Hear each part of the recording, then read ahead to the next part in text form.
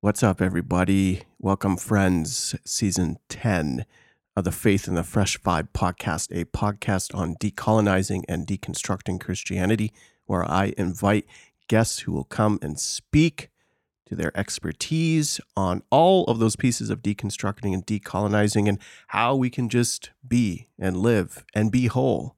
That was season 9 on embodiment and mental health. This is season 10, where we invite authors.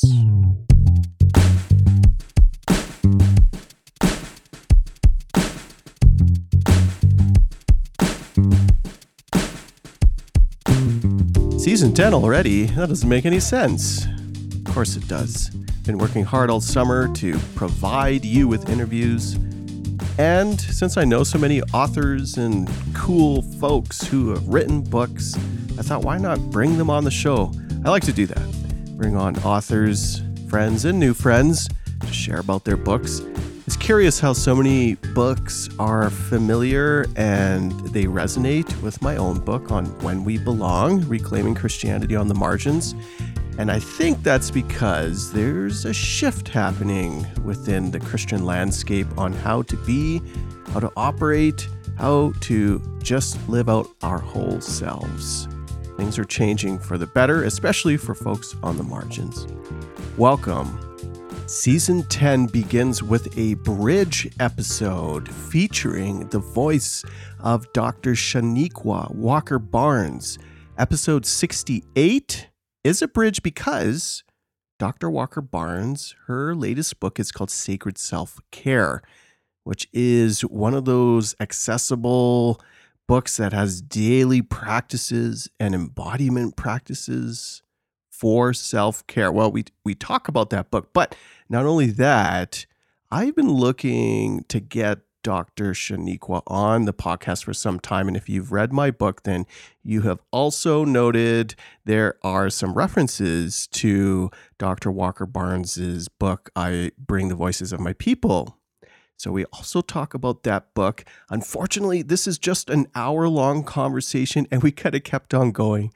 Like many of the guests on this show, they bring deep expertise, and I'm so appreciative of Dr. Chanequa for gracing us with her presence and giving us her time. Don't forget to rate and review the show and share it widely. That's the primary way of how this podcast expands its horizons and gets into more listening ear holes. Thank you for doing that. Just a word on this episode. I forgot to press record, so you still get both of our voices, but mine comes through the Zoom. So it's not as clean as it normally is, but we'll pick back up in the next episode. Without further ado, Dr. Chanequa Walker-Barnes. Let's begin Season 10 on authors.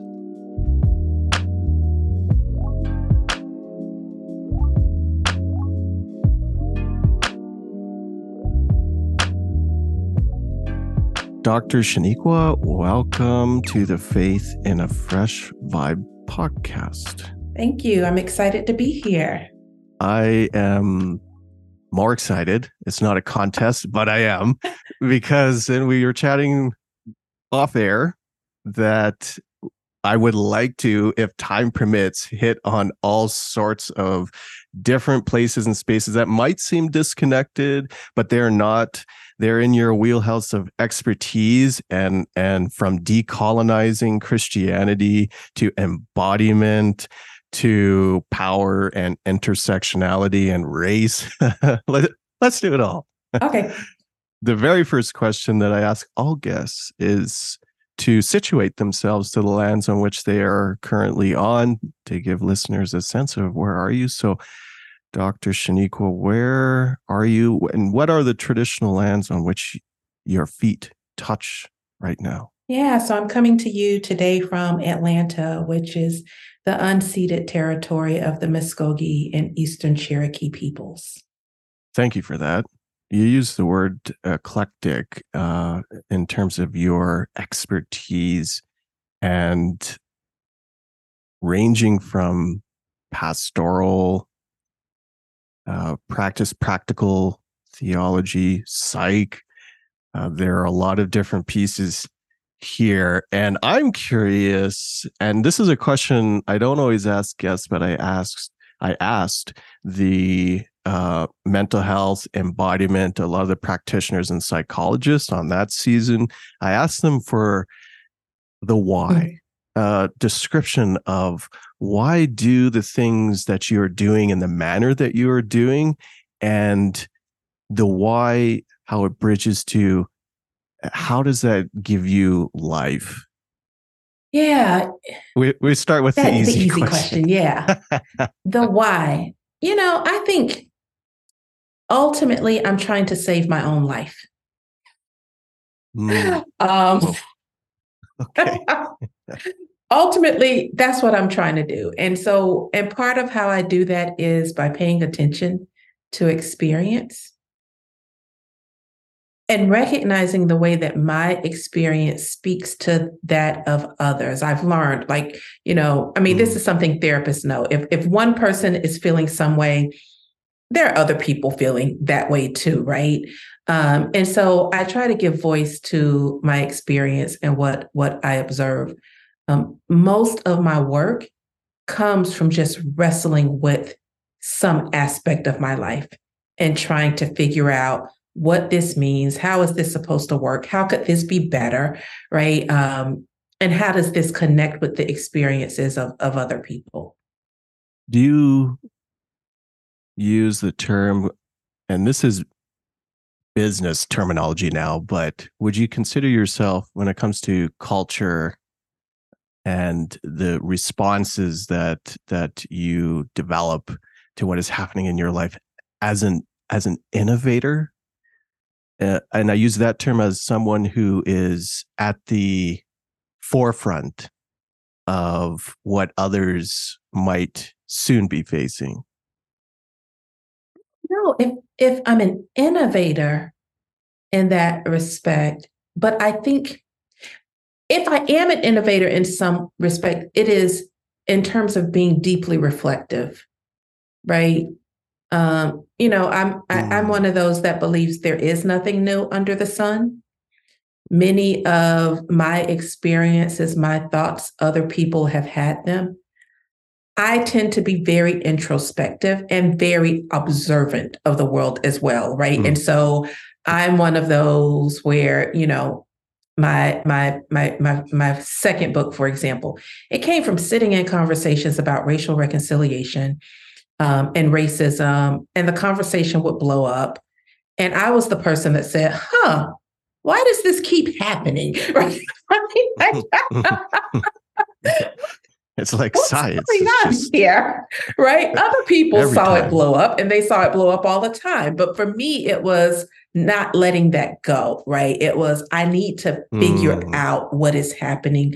I need to give meaning to this, and I need to somehow guide people, do something that can maybe guide people so that it doesn't keep happening. So I think that's where the innovative part might come from. Do you think the catalyst to noting what is not working is or are matters of injustice? Or is that too simplistic? No, it's definitely it is definitely the case for me. I think I tend to um I tend to see injustice the way Haley Joel Osment's character in The Sixth Sense saw dead people. Like it's everywhere and I can't let go of it, right? I can't just not see it. I can't pretend it's not there. So yeah, I am a person who is deeply bothered by injustice, and I'm not content to say this is just the way it is. Right. I Yeah, of believe, and I course. think maybe this is the therapist part of me. I always think things could be better. Right. And I always think that we as human beings can make it better. Like there are things we can do to make this better. It doesn't have to be this way. Right. Name that. Yes.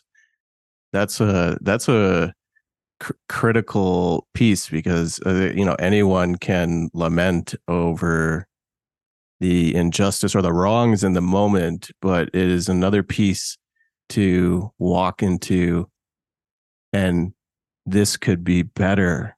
Yeah. There's a dream and a vision attached to that. This could be better. What do you think drives that notion? Because a lot of folks can end with the hardship, or they will gloss over the hardship and just operate beneath the surface and let things be as they are. What do you think is driving and it can be better? I think to some degree, I am an intrinsically hopeful person. I believe in the power of humanity, and I believe in the power of the Christian story, right? Mm, And those things together, I always think, if there's a will, right, we can do this better, right? We don't have to be here. I think also being a psychologist, I don't do clinical work anymore, but back when I did, um, I've seen people transcend and transform through the most horrific circumstances. I've seen people survive things that many of us would call insurvivable, right? So seeing that and seeing how many people actually are so resilient, it for me is a testament to the human spirit. And so for me, I kind of apply that to everything and think, again, if we choose to make this better, it can be better, right? If we have the mm. will to do it, it can happen. Better can look different to different people. So, what would be a source or foundation to springboard the and this may not be the right word, but the parameters of better? Yeah, we have to operationalize better, don't we? I That's the word. Yeah. I think Yeah. for me that vision is grounded in justice. And Mm, I think mm, my view mhm, of scripture is one, I talk about scripture as the story of God trying to make a world in which people will act like they were made in the image of God and will mm, treat each other like they were made in the image of God. mm, And that's my grounding vision, right? And so for mm. me, that is shalom. That is justice for the widower and the orphan and the prisoner and the foreigner, right? That's the grounding vision for me in terms of what better looks like. When we operate with that foundation, is it fair to say then your vision or that dream informs all the different expressions and the work, the writing that you do? Yeah, I think all of my writing is an attempt to get to that in different ways and sometimes focusing on different groups, but always pushing towards that direction. At least that's what I hope. That's what I aim for. That world where, to use the old Black spiritual, where I got shoes, you got shoes, all God's children got shoes, right? That's the Mm, kind of impetus behind my work, mm. wanting healing and wholeness for all of us as individuals, but also for us collectively.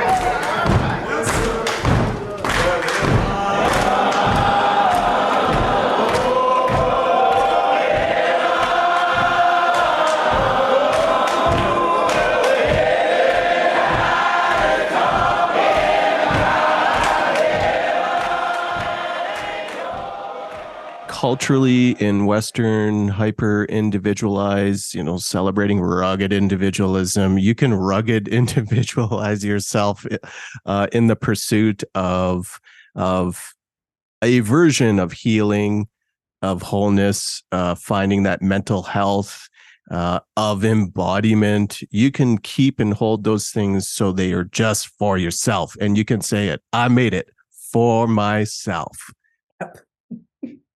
Yet the self is not disconnected from the world around. It's not disconnected. We are not disconnected from community. There is a deeper, wider level when it comes to the healing, the pursuit of wholeness, of all those aspects connected to community, to community.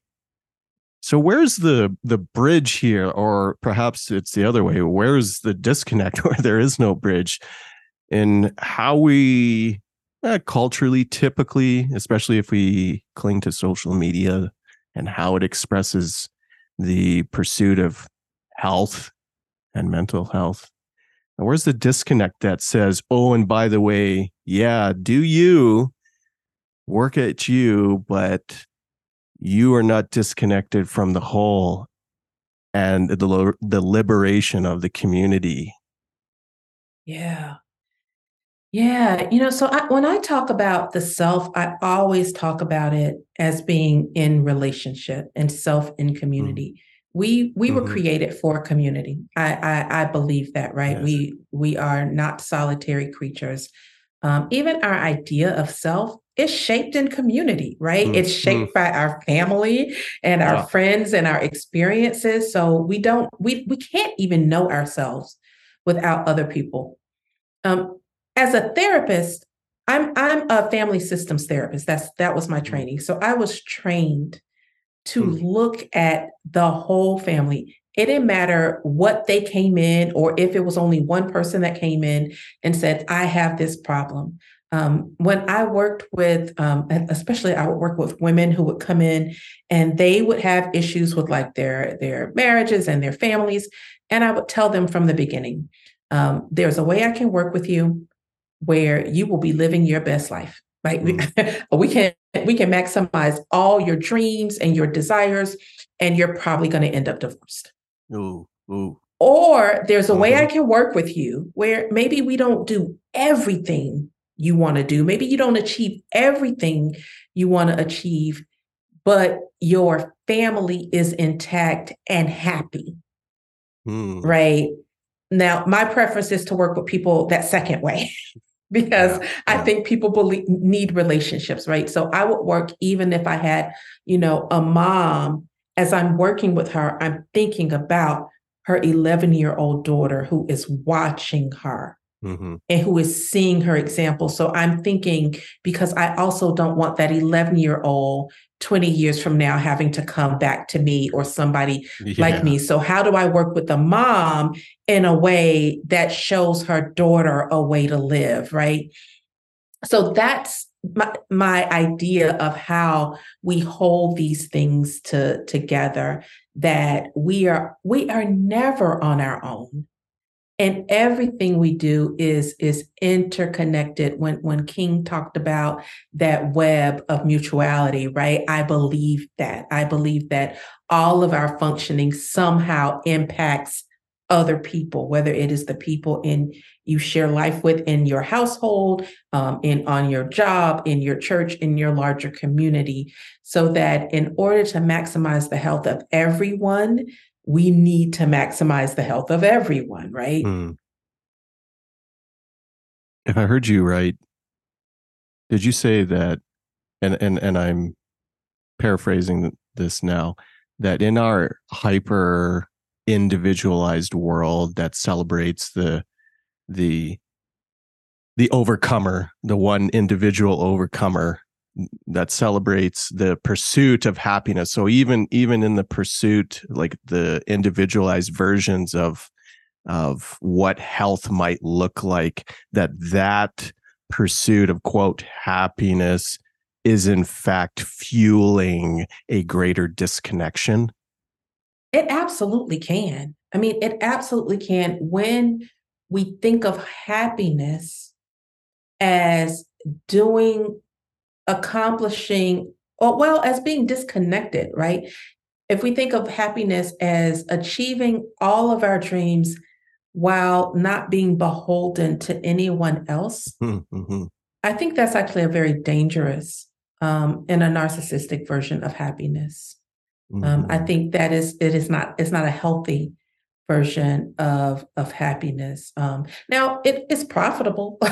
Oh, yeah. Yeah, it looks good. It looks It's good. profitable. It looks really good. But I don't think it's healthy for human relationships, and I don't think it's healthy for Mm, the earth, mm, right? mm-hmm, mm-hmm. Like the earth especially It's as if suffers how we've been when culturally that's the way we conditioned to operate. measure what success or what the pursuit of those individualized goals are, in fact, works against mutuality, works against liberation for all, works against the land. That this is countercultural. Like that turns upside down what we.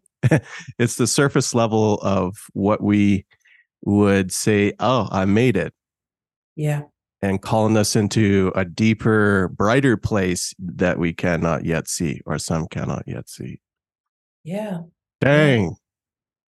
Okay, maybe I'll pause the podcast there and let folks take some breathing and do a little interlude of piano. Um, Sacred self-care, daily practices for nurturing our whole selves. You sort of alluded to it in the introduction of this. I love guides because it forces me to stick to a rhythm. And you named at the start that something was happening at the start of the pandemic where you're like, I need to fill a gap that seems to be missing. Why did you, well, or why such a, what was the drive or dream to put together sacred self-care? Yeah. This book has been a long time in the making. It is actually a continuation of my call to ministry. Hmm. My call to ministry happened in the middle of a session on prayer and meditation for a group of women at my church as part of what was supposed to be, I think, a 6 or 8 week self care program that turned into like a year and a half or something crazy. Yeah. And even then, I said I'm eventually going to write a book on self care, but I wasn't ready yet, and I needed to live it. And so I was living this while also living the story of kind of racial justice work in the church and Mm. church Mm-hmm, mm-hmm. reform, right? And I'm trying to be Right. attentive to my own care. And then the pandemic hits, right? Mm. It's this huge, upside down event. And the next year, 2021, we're approaching Lent and people are talking about giving up. And people were struggling Yeah. Yeah. with the idea of giving up, right? Yeah. So even before Lent, people were on social media saying, I'm thinking about Lent already. And why should I have to give up anything, right? Mm-hmm. And one of my own practices for Lent, some years I give something up, but some years I take something on. Mm. I decide that there is some practice for my self-care that I really need to focus in on a lot more. And so let me do that. So I thought maybe what I should do is invite people into my practice. And because this feels like a year of taking on. And for me, when the pandemic hit, my belief in self care is so much. I believe it is a it's about sustaining ourselves in the midst of while under siege. Honestly, I've come to believe we're living under siege, under the Mm. siege of white Christian nationalism, Mm-hmm. under the siege of xenophobia, Mm. Mm-hmm. transphobia, Mm-hmm. right? Like heterosexism, patriarchy, all of Mm. that. We're living under siege. Mm-hmm. So for me, self care is a survival strategy. So when the pandemic hit, Mm. I knew we're under a lot of stress right now. There's a lot of anxiety. We're all triggered, right? Our stress responses are triggered. How do I mitigate that? I need to deepen my self care. So, like, live even more fully into it. And so, when we were coming up onto that Lent, that first Lenten season of the pandemic, I thought, let me just invite people to do what I've been doing. and let me figure out a way that I can try to operationalize self-care in these really small chunks that I can put out on Instagram Mm. for the, Mm-hmm. the 6.5 weeks of Lent. But that was really how it began, really paying attention to my experience and saying, maybe other people can benefit from this too. Mm-hmm. But did you do a Lent newsletter, or was it a Facebook group with? It started out the first year, it was an Instagram challenge, and then the second year we moved to a Facebook group. Yeah. Yeah, where we Okay. were we I were remember that. practicing these things. Yeah, and that was, I Okay. mean, That and it was, was literally about midway into this that a friend of mine, a ministry friend of mine out on the West Coast, she texted me one day and she was like, this is a book, right? yeah, it's And already written. I was like, you're right. Yeah. Like I'm literally writing Yeah. a book, like a little section every That's day. good. Yeah. Yeah. That's good. You mean you didn't think of how can I monetize this? As you're writing about self-care, just think of all the Instagram posts. No. Oh, that's cool to connect the dots. When it comes to books and tangible, you've used the word operationalize, ways of accessing rhythms of self-care. I think for many of us, we have seen and have tried similar rhythms, maybe even books before. And one of the pieces there is you can leave your head in the book.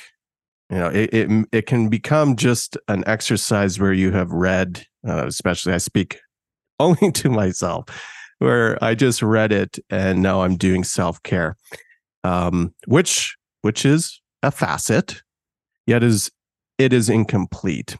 I want to tease out aspects of embodiment. Yeah. And how embodiment factors in both to the work that you've done in sacred self-care, but for someone who is just starting out or at the beginning of that journey of learning more about their own body and the different connection pieces and intersections, how do we pull out something that is an exercise in the head and put into practice where it's touch and feel and somatic experiences?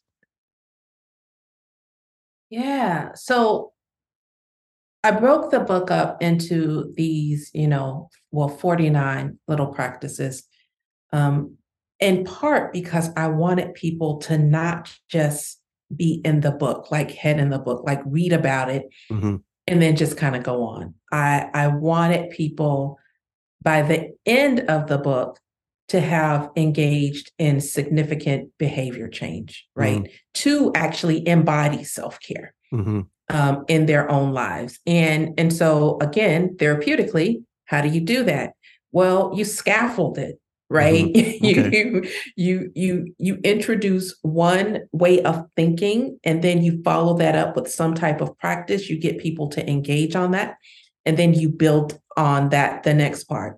And you build on that and you build on that. The other thing you do is you deal with resistance. Again, as a therapist, especially a family therapist, with family therapy, there's always someone who doesn't want to be there, Mm-hmm. right? It's not like individual therapy where most of the time people want to be there. With family therapy, there may only be one person who thinks the family should be there. The rest, you're Mm-hmm. dealing with resistance. So then it becomes, and how do I break through the resistance, right? Mm-hmm. So a lot of the book is around what are the obstacles to self-care? Let me deal with those one bit at a time, right? And let me come at those in different ways so that I'm reinforcing the lessons over and over again so that people are living it, not just thinking about it, right? But you're actually integrating it into your day in a way that you experience mastery, right? So, if you ever try to do major behavioral change, it's hard. Like most of us can't do like an overhaul. The other thing I do that I think is really reflective of embodiment is I try to think about the ways it could go wrong, right? The things that undermine our self care that are outside of us. So the reality is, in our embodied lives, we don't always have an hour in the morning to set aside for meditation Yeah, yeah, and yeah, exercise, right? We have crises, we have health issues, yeah, we have just crazy schedules. yeah. And so I kept thinking about what can people do that is really simple, right? And it's going to take you 5 minutes or less. And so all through the process, I'm thinking about what is life really like and what can you do that is doable again, right? It might be challenging a little bit. It might require some intentionality, but yeah, you can fit this in a busy workday because this is 5 minutes. Give yourself 5 minutes, right?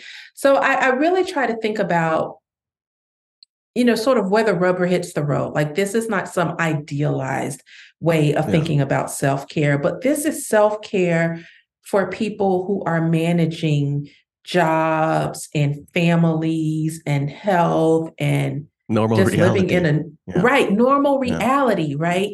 And so that's part of the other way that I was thinking about that. Some of the practices are very much about getting in touch with your body, right? Hmm. One of the early ones is stand in front of a full length mirror and just look at yourself and just Mm. and say and repeat an affirmation to yourself as Hmm. you look at yourself, Hmm. right? But also recognizing, some people that's going to be hard. Hmm. And so if that's hard, that's okay too. Back off. Do what you can, Mm. right? That it is that sort of respect for embodiment and the difficulties of embodiment for some people.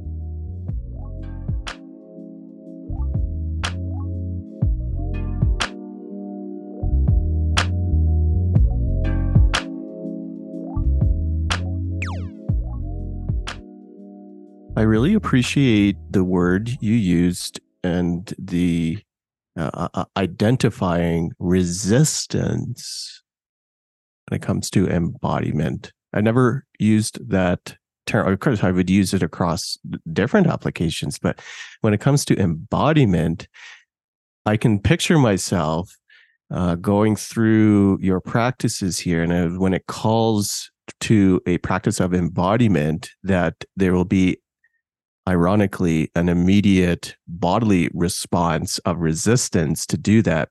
What do you think is the why behind the body, and not all, I'll speak only for me, but the body is resisting embodiment? Yeah.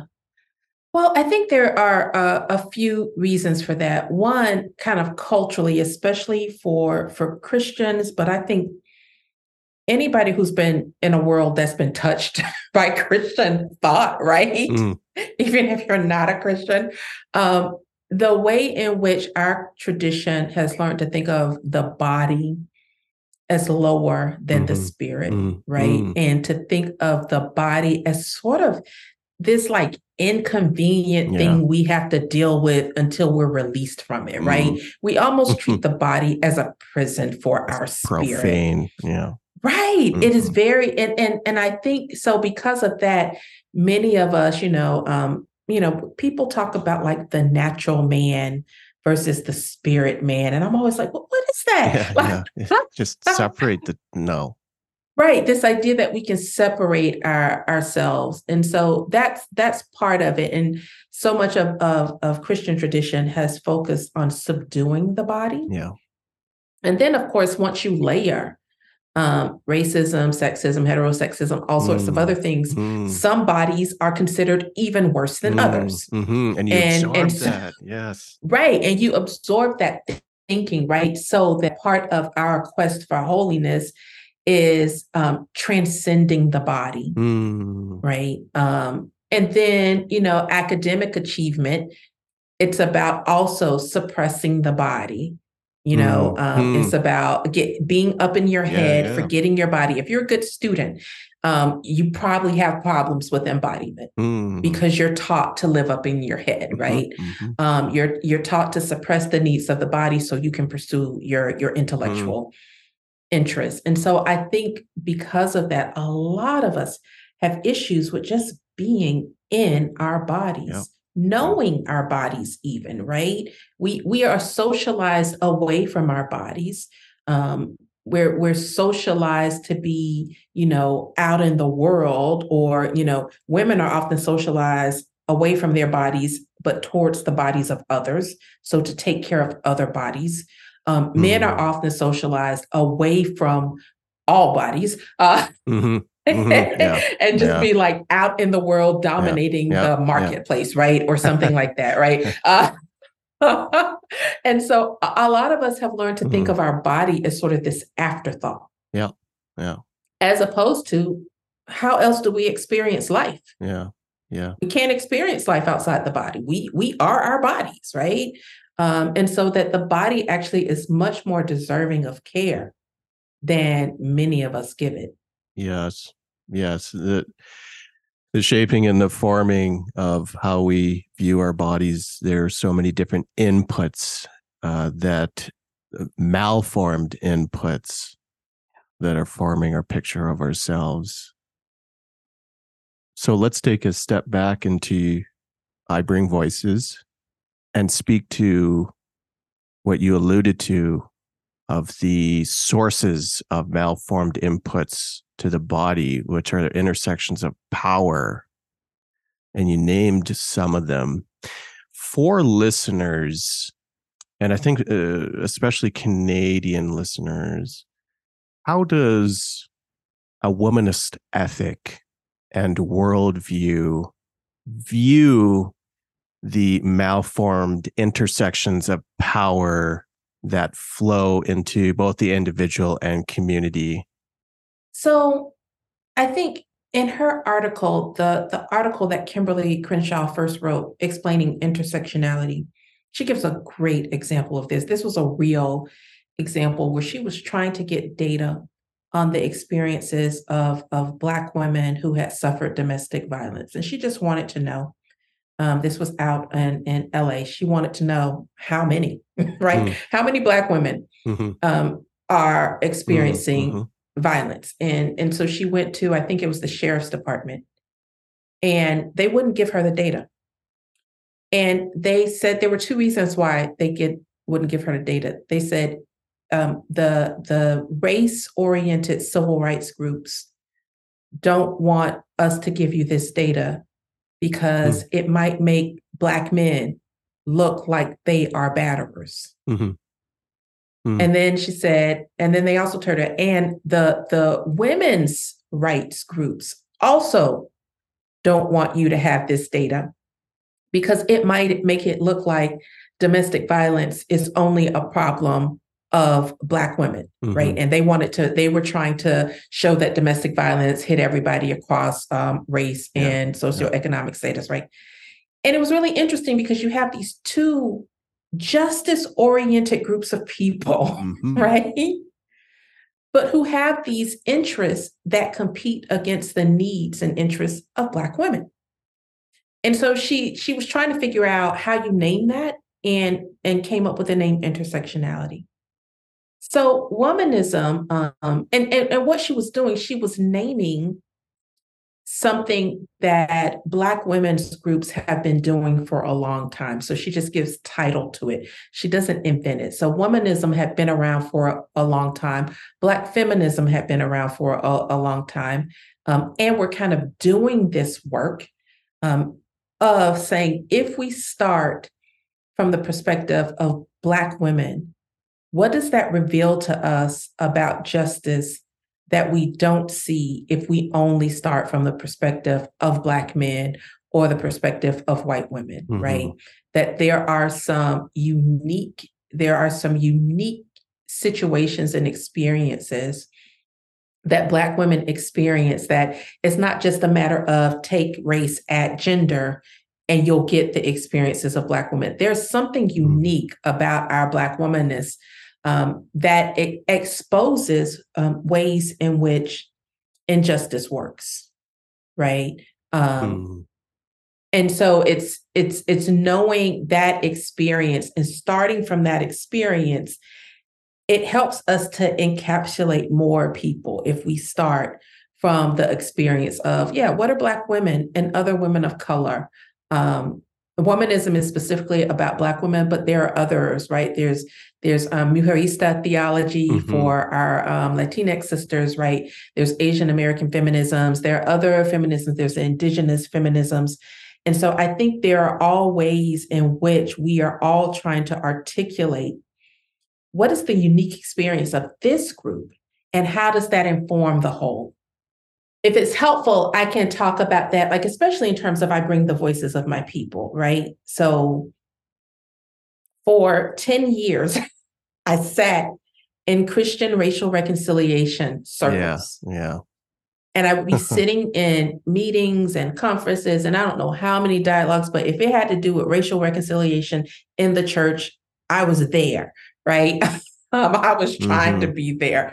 And I would sit there and I would think, what, something's missing, right? What, like their understanding of race. And finally, I realized, oh, the voices of women of color are missing, right? And the voices of women in general. But there was this way that of talking about racism that centered the experiences primarily of Black and Latino men and said, this is what racism looks like, and these are the things that we need to face. And so there was always talking about the criminal justice system, which is important. Occasionally you'd hear talk about the educational system, but mostly it's centered around criminal justice and economics. And I kept thinking, but what about the issues that disproportionately affect women, like health? Right? Are we never going to talk about health? Are we never going to talk about internalized oppression? Are we never going to talk about colorism and the whole beauty industry and how that feeds off of racial insecurities and exploits racial insecurities for women? Are we never going to talk about that? And so I realized that the whole framing of the conversation in these Christian spaces was centered upon men. It was also assuming that racism was a problem of separation. That makes sense if you think about men, because part of what racism did was it said, Black men, you're not allowed in these spaces, go over here. But that wasn't the same story for Black women. We didn't have a problem of separation from white people. Why? Because we were the nurses, we were the domestic workers, we were the cooks, we were the maids, right? And so when people kept saying, oh, they're racist because they don't know us, and I'm thinking, that's not true.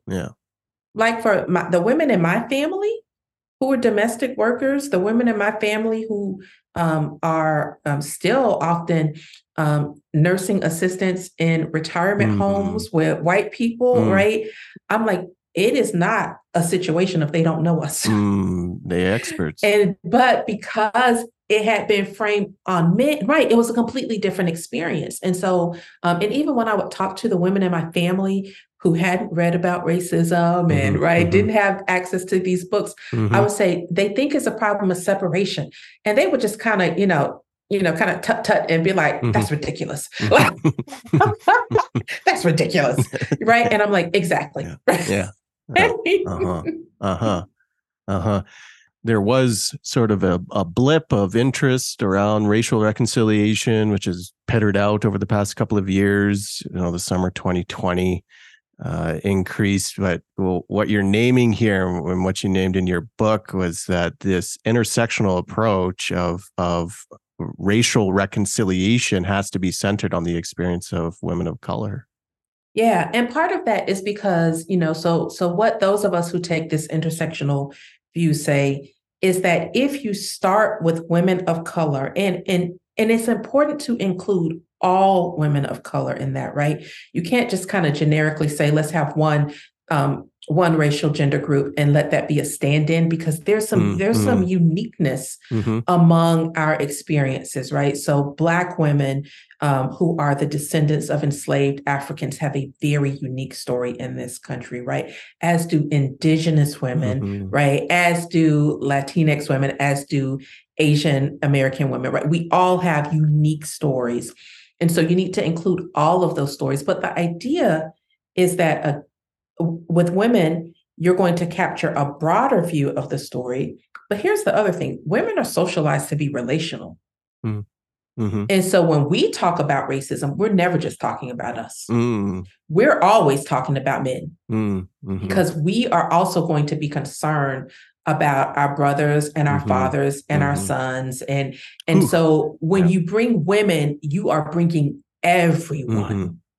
I go, because I interrogate my own perceptions and how I've operated around attacking the intersections of race and white supremacy through my male lens.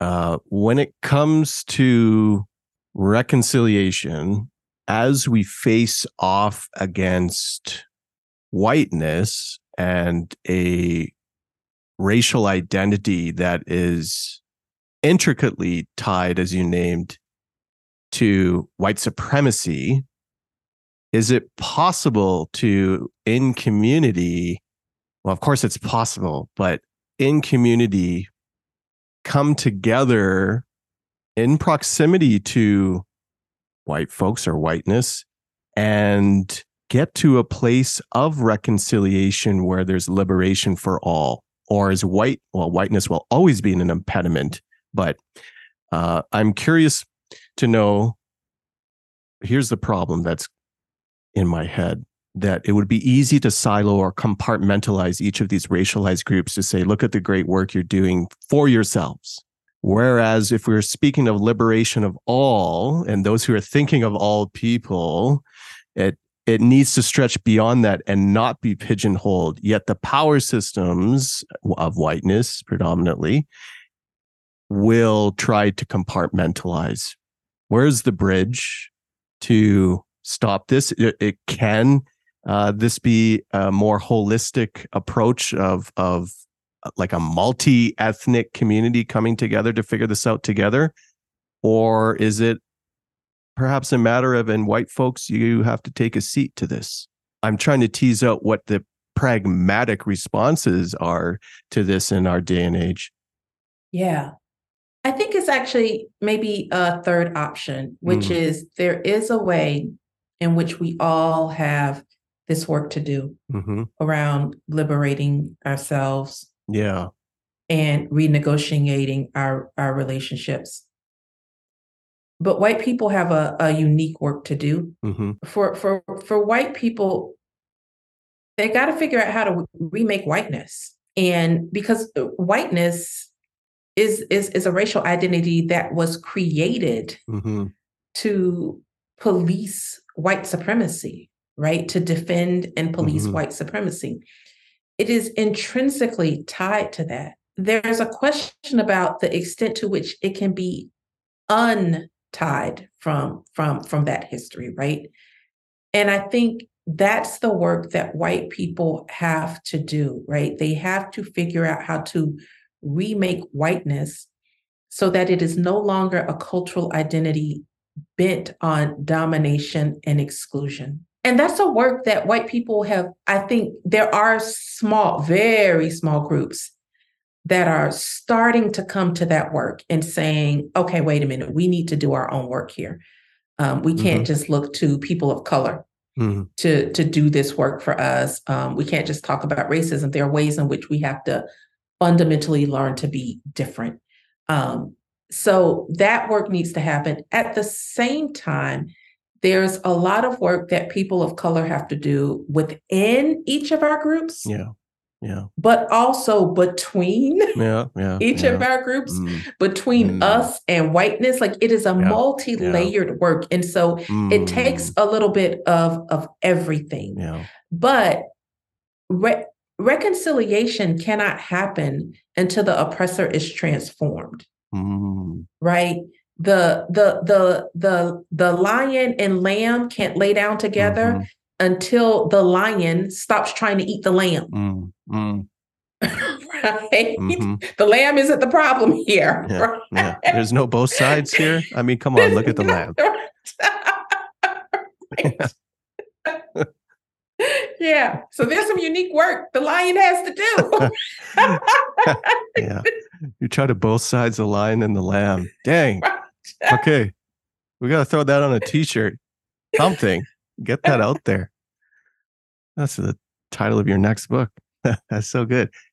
You use the term remake, where I would use the term divest from. Why remake? Like I'm skeptical. Well, Yeah. can whiteness be remade? Why? Divest from that. Get rid of it. No, trash bin. No more. Yeah. And honestly, I don't use the word divest from because I don't think white people can stop being white. Yeah. You that's why when it comes to words like decolonize, it's like you can't decolonize from the thing you automatically inherit. Right. Like you will Right. always just inherit that by going outside. Right. What do you decall that? Exactly. Yeah, okay. Like, Remake. So yeah. And so, mhm, but I share, as much as I say that, I share the skepticism. mhm. I'm skeptical even as I say it. I'm like, but can Yeah. it? But like, Yeah. did to borrow from Lisa Sharon Harper's the subtitle of her book Fortune, like, did Mm, race break the world? mm, Like, did it break it and we can't fix it? Like, there is no mm. remaking it. Um, Oof. or is there a way?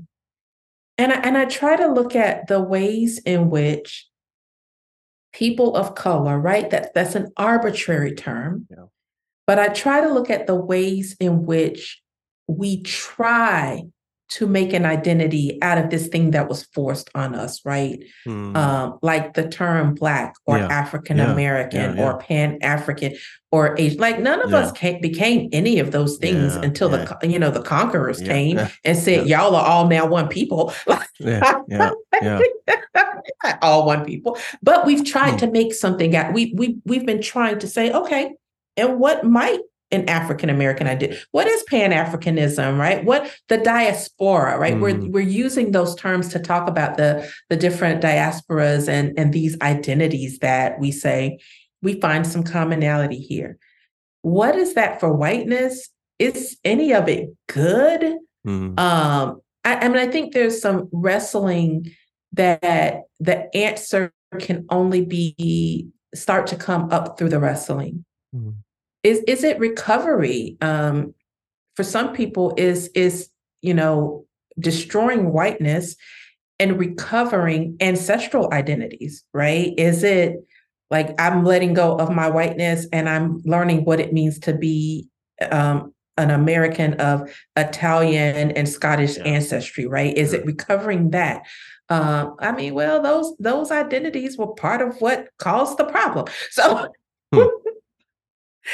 yeah, what is the thing? I don't know. I won't pretend to have the answer, but what I do think is white people have to wrestle with it and have to wrestle deeply with it and have to wrestle with the accompaniment of people of color who will call them on their shit. I didn't ask you if I could curse on this podcast, but It's yep. I'm not going to take it out.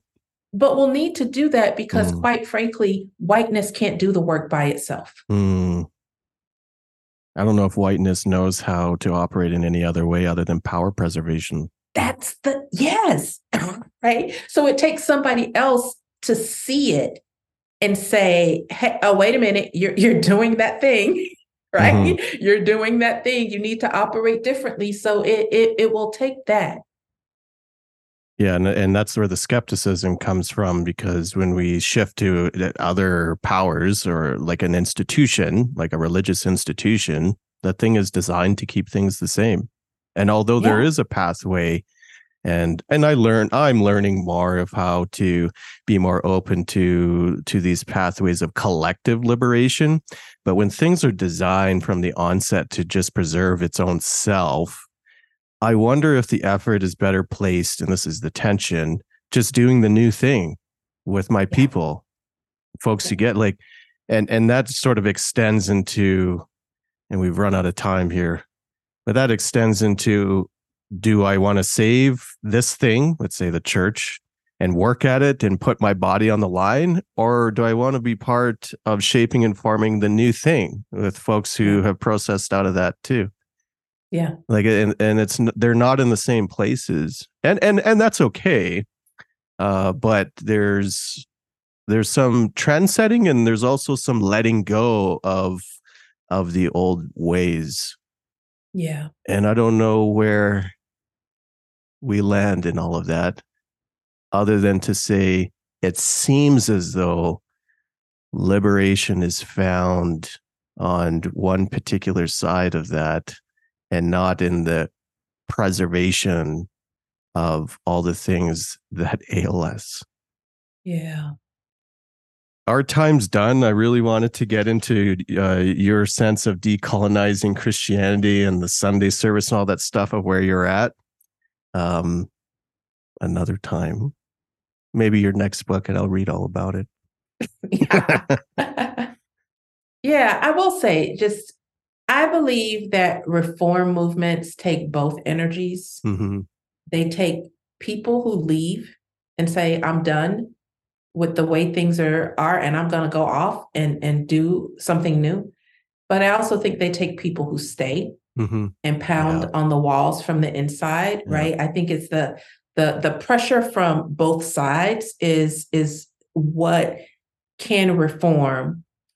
But of course, I think some of us have to have the question, to how much energy do we want to put into reforming Yeah. existing Yeah. institutions as opposed to using that energy towards creating something new? Yeah. Yeah. That's always the tension. That's when we're from my own place and space of church planting. I don't call it that anymore.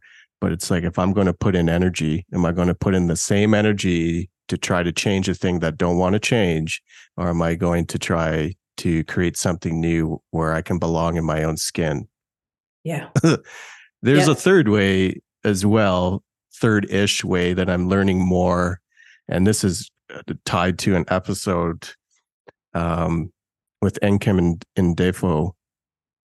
And then the third way is sort of being the bridge or ambassador to those folks seeking change and working with them while you're getting paid to do it, I might add.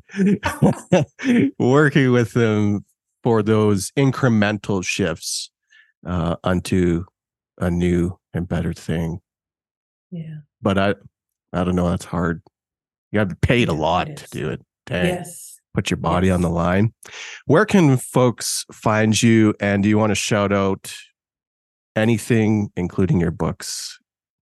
Yeah. So yeah, people should go get the books, especially the new one, Sacred Self-Care, which is available wherever books are sold right now.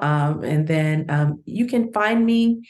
I am still on Twitter, Yeah, which yeah. I'm not even sure what we call it these days, Yeah, but it's always going to be I'm Twitter. still there. Yeah, yeah, I'm there. And on Instagram at Dr. Chanequa. But mostly people, the best way to follow me is through my Substack, drchanequa.substack.com. It's the easiest way to that's where I'm putting more of my energies these days. Yeah, yeah. And there are a lot of different pieces and content. I'm going to say content. Dang. But newsletters are coming out and I love it. Yeah. Thank you for the time and for sharing all of your wisdom with us. Thank you.